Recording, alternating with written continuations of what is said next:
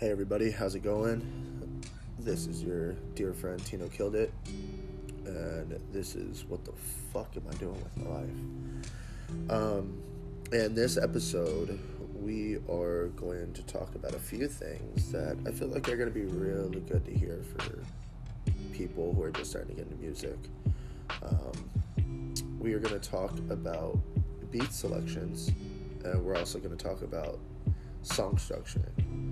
So, just to kind of give an overview of what this is going to be about.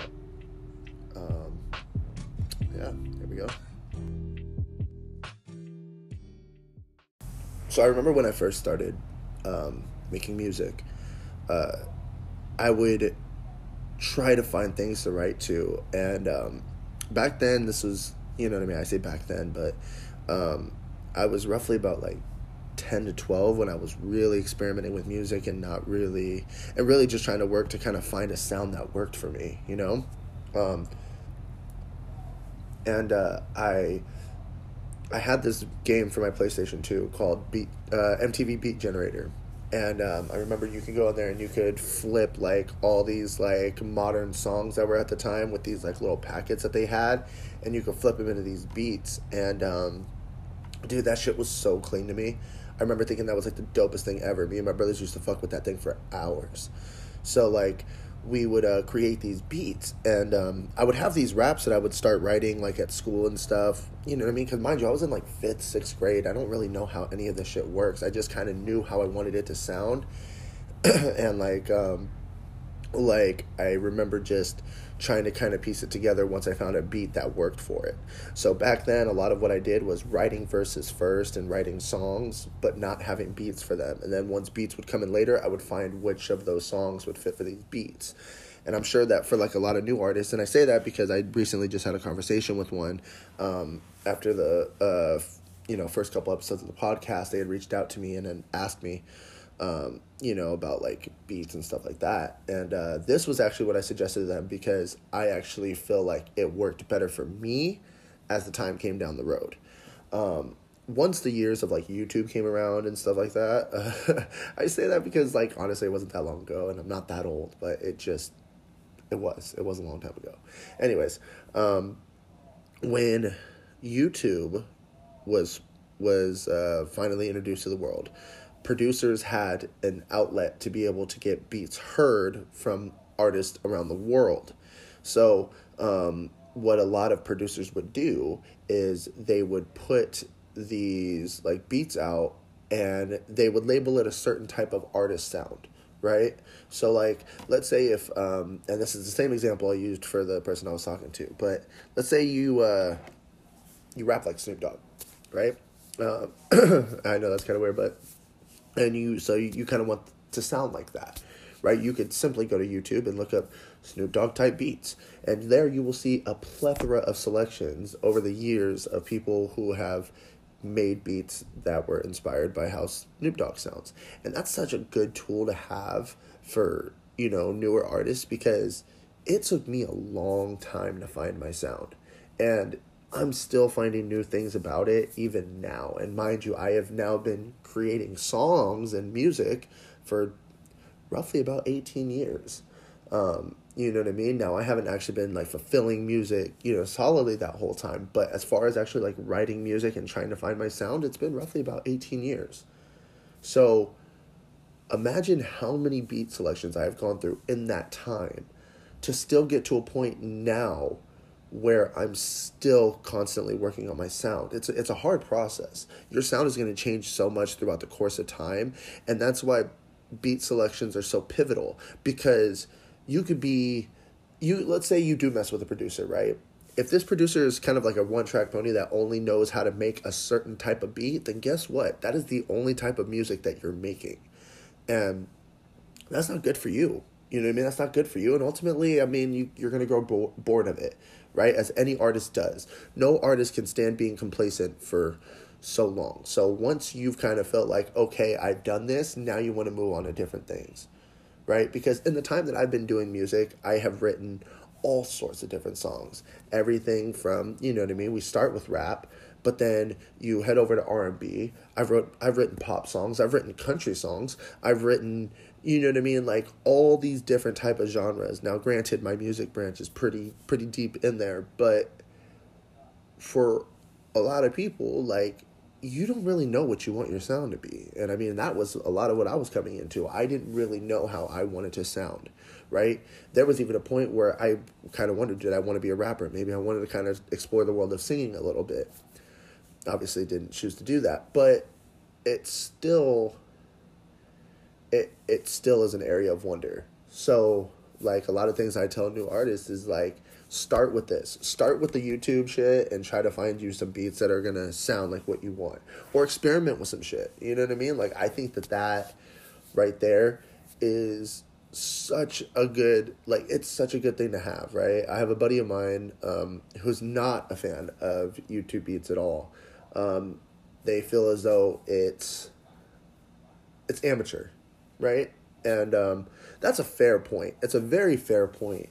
But the way that I look at it, right, is that these producers that are putting this stuff out there are similar to us, right? The reason why they're putting the content out there to begin with is because they need the exposure in order to get noticed.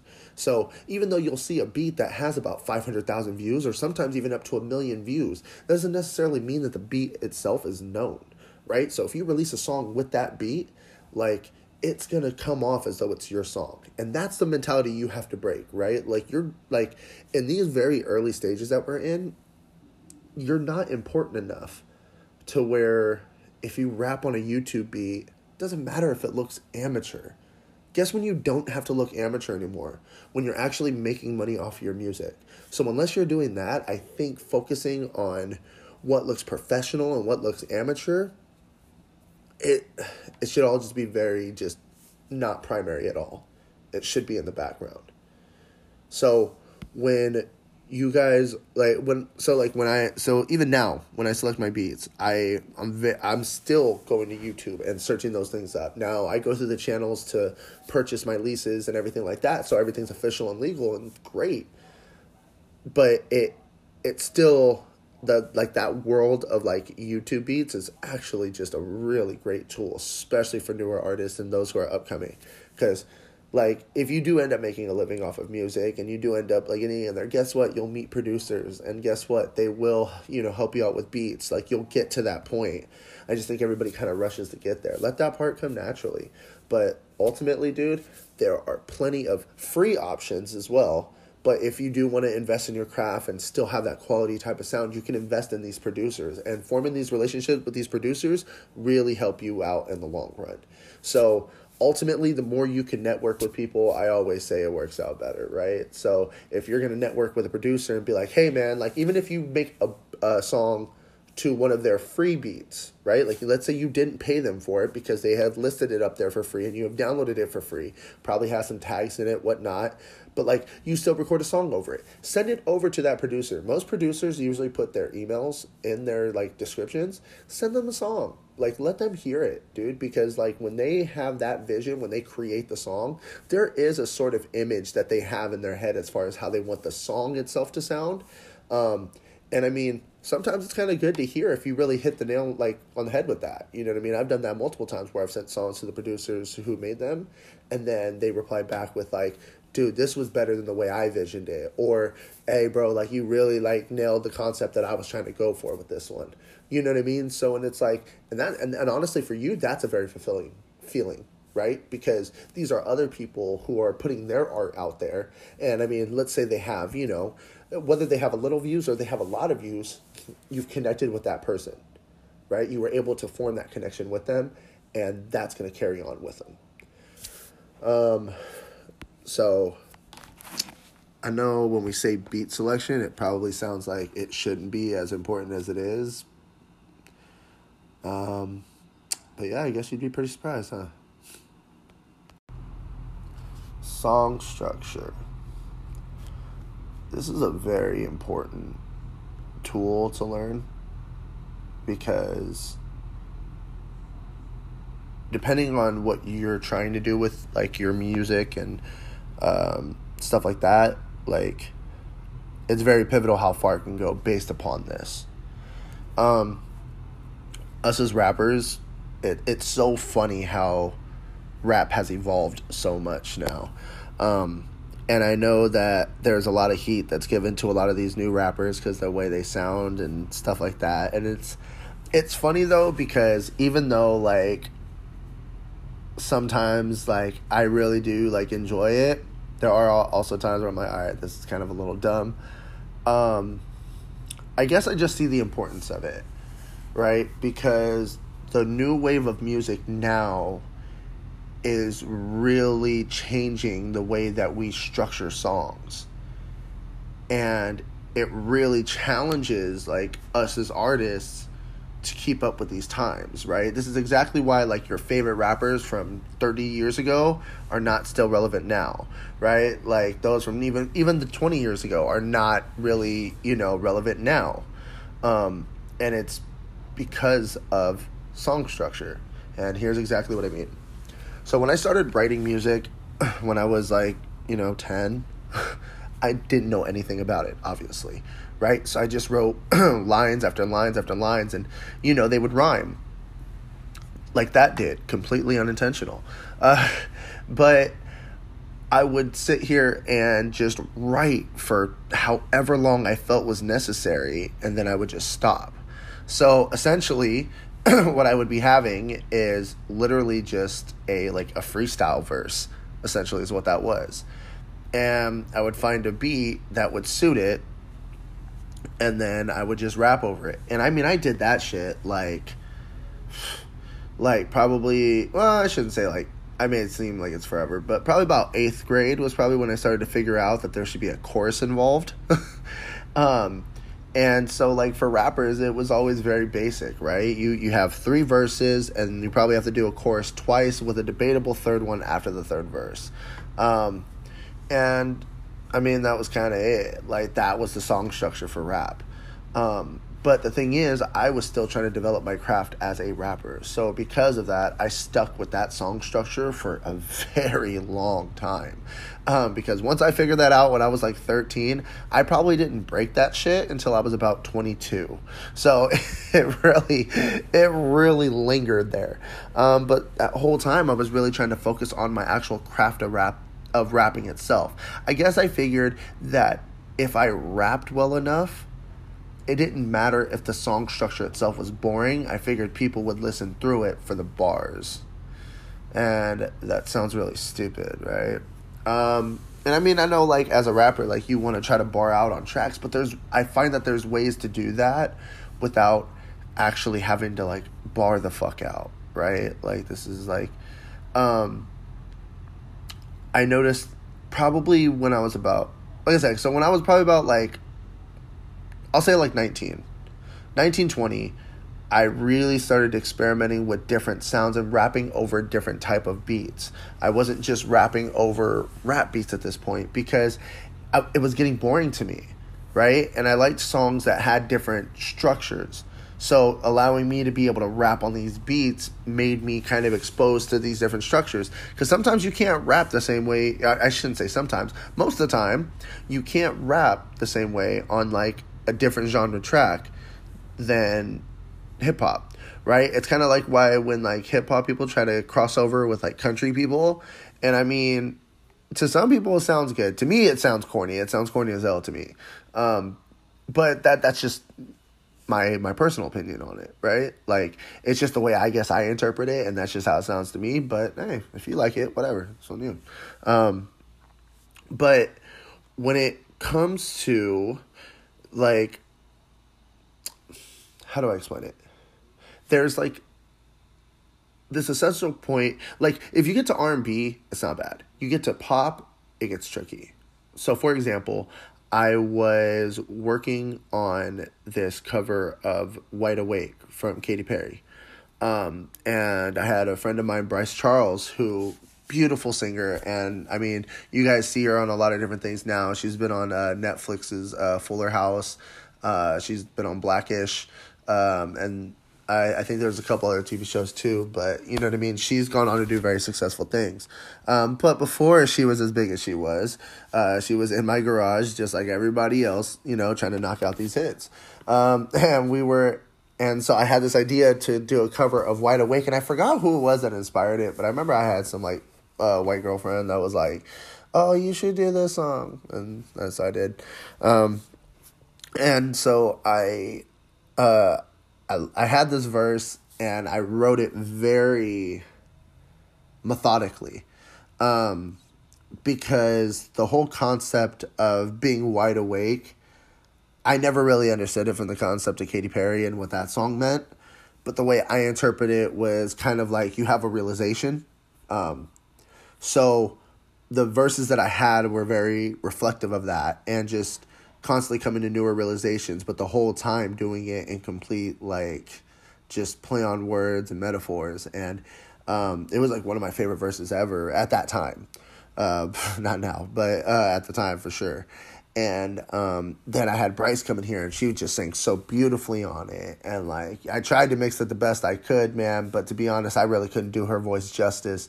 I did everything I could. And I don't even know if I still left that on my SoundCloud. But she did a phenomenal job. Really just came in and killed it. And her dedication to it was phenomenal. And so it added this new element for me that I didn't know could exist in the realm of rap. Right? Because at the time it really wasn't. And so I would start experimenting with all different types. Like I think I did a cover of Kids by MGMT. I did a cover of Pumped Up Kicks. Like there was all these different avenues that I was trying to go through. And it was because it was teaching me all these different sounds and just ways to kind of move around songs. And not only that, but a lot of times I would try to duplicate the choruses themselves. So the Pumped Up Kicks cover that I did, I was extremely proud of that one. I could not have been more proud of that one because I literally did everything I could. And it was all me vocally that I just don't think I could have made the chorus sound more identical to the original than it actually sounded. And I was very proud of that. I still am. I still listen to that and go, damn, I can't believe I did that back then. So learning how to really like structure melodies and harmonies and stuff like that, oh man, that opened a whole new like ball game for me. And so when I went on this like musical break, for like 4 years, right? Because I dropped Cover the Spread, and I was very underwhelmed by how it went, and that was kind of where my falling out with music happened. And it wasn't that I wasn't writing songs throughout the course of this time, it was just I would write songs and then get tired of them, especially because then I would write another song that would just shit all over the last one, and I just felt this like continuous improvement in my craft that I didn't really pay attention to the fact that I wasn't releasing any music at all. Because it was, in my head, I was still working, right? I was still putting a lot into this. But the reality is I wasn't putting anything out. I wasn't even posting anything about music. I wasn't doing shows. I literally did not do anything for 4 years, other than just write to myself and in my notepad. And then just showed like my close friends like that was going to matter. But looking back on it now, I'm very happy I did that, because to the point of where I am now when it comes to like songwriting, it's very much improved from where it was prior. Because like I said, I stuck with that 2-3 zone there, song structure, like 3 verses, 2 choruses for like 9 years. And I pretty much just lived and breathed by it. Like I thought that shit was going to make it happen. And then it actually wasn't until my cousin, I think, pointed it out to me. And my cousin basically told me, you rap the same on every single song. Every single song you rap the same. So then having to kind of just try this new stuff, I knew it wasn't going to work. Like I knew rapping over fucking Wide Awake wasn't going to, do wonders for my career. But it was more of I just wanted to experiment with these things because I really had nothing to lose.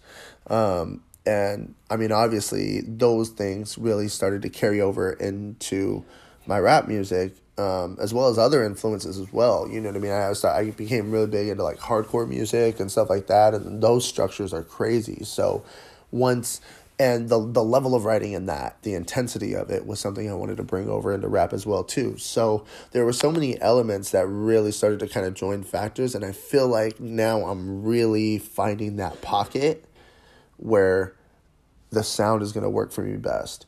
And it's funny because if you guys actually go to my Spotify, so if you guys actually just look me up as Tino Killed It, if you Google that, that's all me. That's all you'll find. There's an EP on there that's called New Me. New Me EP. It was released in April of last year, and that was the first project I released after this 4-year stint. The music that you guys will hear on there, I was very proud of at the time. Very proud of. I was like, this is my body of work. It's not. Just like I said before, I have a tendency to think really highly of my product when I'm done with it, because obviously why would I release it if I wasn't proud of it? But that's not it's just not where I wanted the rest of my music career to go, I guess. And I'm making music now that is substantially different from that. And honestly, I'm just super excited that once it's recorded and laid down, you guys will definitely start to see the differences. So, I always tell people, man, having those music genre influences are huge, because being able to take the structure of that and being able to apply it to a music that essentially it doesn't belong in could end up being something super pivotal. That's why you have people like Post Malone and, you know what I mean? Even Young Thug and stuff like that, to where whether you like their music or not, they're doing something that's so different that it's being impactful. And now you have a whole list of people who are coming around it as well too. And those who are better at that formula are going to further improve it and further impact it. So I feel like what we're going to end up finding here is this, the rapidy rap that we all love, and this whole mumble rap movement that people love and hate, I feel are going to end up coinciding at some point. And when they do, it's going to make for a brand new structure of rap music, but with the same lyricism that made rap music what it is. I'm trying to find that right now. And if I do find that, so help me God, if I don't take off to the moon and back, I give up. That's simple as that. I'd fucking give up.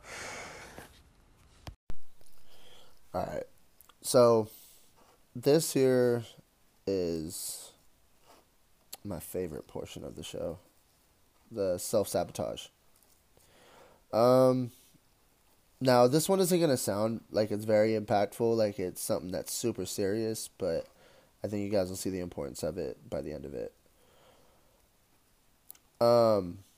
So I talked about when during that 4-year stint, I felt I was working because I was writing, and that aspect is very true. I did write a lot of songs during that time. Roughly about I'd say probably anywhere about 20 to 25 songs during that time. And definitely enough to release 6 EPs in that time. None of which that I did. And I know that I could sit here and be like, oh, it was just because I grew unsatisfied with it and blah, blah, blah, blah, blah. You're not going to figure out anything by not releasing anything. And that is something that I didn't really figure out until now. I should have kept releasing music. That's what I should have kept doing. There was no reason why I shouldn't. Lord knows I had every availability to do so. I had the luxury of having the studio literally at my fingertips and knowing how to work it to where I could turn out a song in 2 hours notice if I really wanted to. And I just never pushed myself to do it, because for some reason I just kept thinking, be patient. It'll all work itself out. It'll all, come to you, and then everything will just take off from there. And ultimately I don't really know what it was that just completely clicked off in my head, because then there just became a point where I just didn't think to record at all. There was a point that I'm pretty sure that if I hadn't recorded again, I think in my head I would have thought I was okay, even though I would have seen the effects of it way down the line. And so it's like, that's why it was like a really good thing, you know what I mean? Because like one of my best friends, like Mitch, when he came back from Long Beach to Tracy, he was not the happiest man. And he was not in the best space. And one of the things that he had challenged me to do was to release something. And in my head, it seemed like such a simple ask. I didn't look at it as though like he was asking me something crazy to do, and I didn't look at it as though like I was like, okay, I mean, sure, I'll release something like, like that's not really a big deal. But when you haven't recorded or released anything in that long, you you kind of tend to, I guess, kind of lose it a little bit. And the thing is, it wasn't like there wasn't times during those stints that I didn't record. Like I did. It's just I would hate the way it sounded, or I just didn't have the energy to mix it, or you know what I mean? And at that time too, I was going out everywhere. Like I was like partying it up all the fucking time. I was drinking a lot. And so like you know what I mean? Like my voice was constantly gone. Like I wasn't constantly there to like really like take care of my shit. So it was like even days when I would want to record, my voice wouldn't be there to record. And that was, and again, that's a self-sabotage, right? Because I know what the effects of all this does. And if I know that I'm going to record on like a Wednesday, why the fuck am I going to go drinking on a Tuesday night? You know what I mean? But I would do it because in my head, I go, worst case scenario, I wake up and can't record. Oh, well. And that was such a terrible mind state for me to be in, but that realistically was where I was at. So when Mitch asked me to make this change, even though in my head I didn't see what that impact was going to be, the moment I dived into that EP, legitimately like the best, like it was the most therapeutic feeling I probably have felt, and I couldn't tell you. So like music really is just like the motor that keeps me going. And if I don't have that in any way, shape, or form, if I'm not recording and releasing music, then I'm not fulfilling myself. And if I'm not fulfilling myself, ultimately, I am just going to be the most unhappy human being that there is. So, like, I have definitely made it a point now that it's like I go as far as I can out of my way to get recordings now so that I can have something for you guys. And, like, I have literally been working, like, night and day on just more content because I know when I have my studio days coming up and I want to have the most content that I can to make sure I can get the most output later. And you guys are going to see that this year. There's going to be like, you know what I mean? At least one release. I'm hoping maybe to do multiple. So we'll see what kind of happens with that. But like, that's kind of the biggest thing. I think if you really are passionate about like doing music and like it is something that essentially just is so a part of you, you have to keep recording even if you're not the most proud of it. Like I said, I wasn't the most proud of Wide Awake, like but it was different and I was happy that I did it, and I'm very happy that I did it because look what that did. Well, I would not look what that did, but you know, like look who's on that and look where she's at now. Like at least I got that, you know. But you know, look at like what music does for you. If it does fulfill you, you have to keep recording. Absolutely have to. Alrighty, guys. Well, this concludes another episode of What the Fuck Am I Doing With My Life? Signing off is yours truly, Tino Killed It.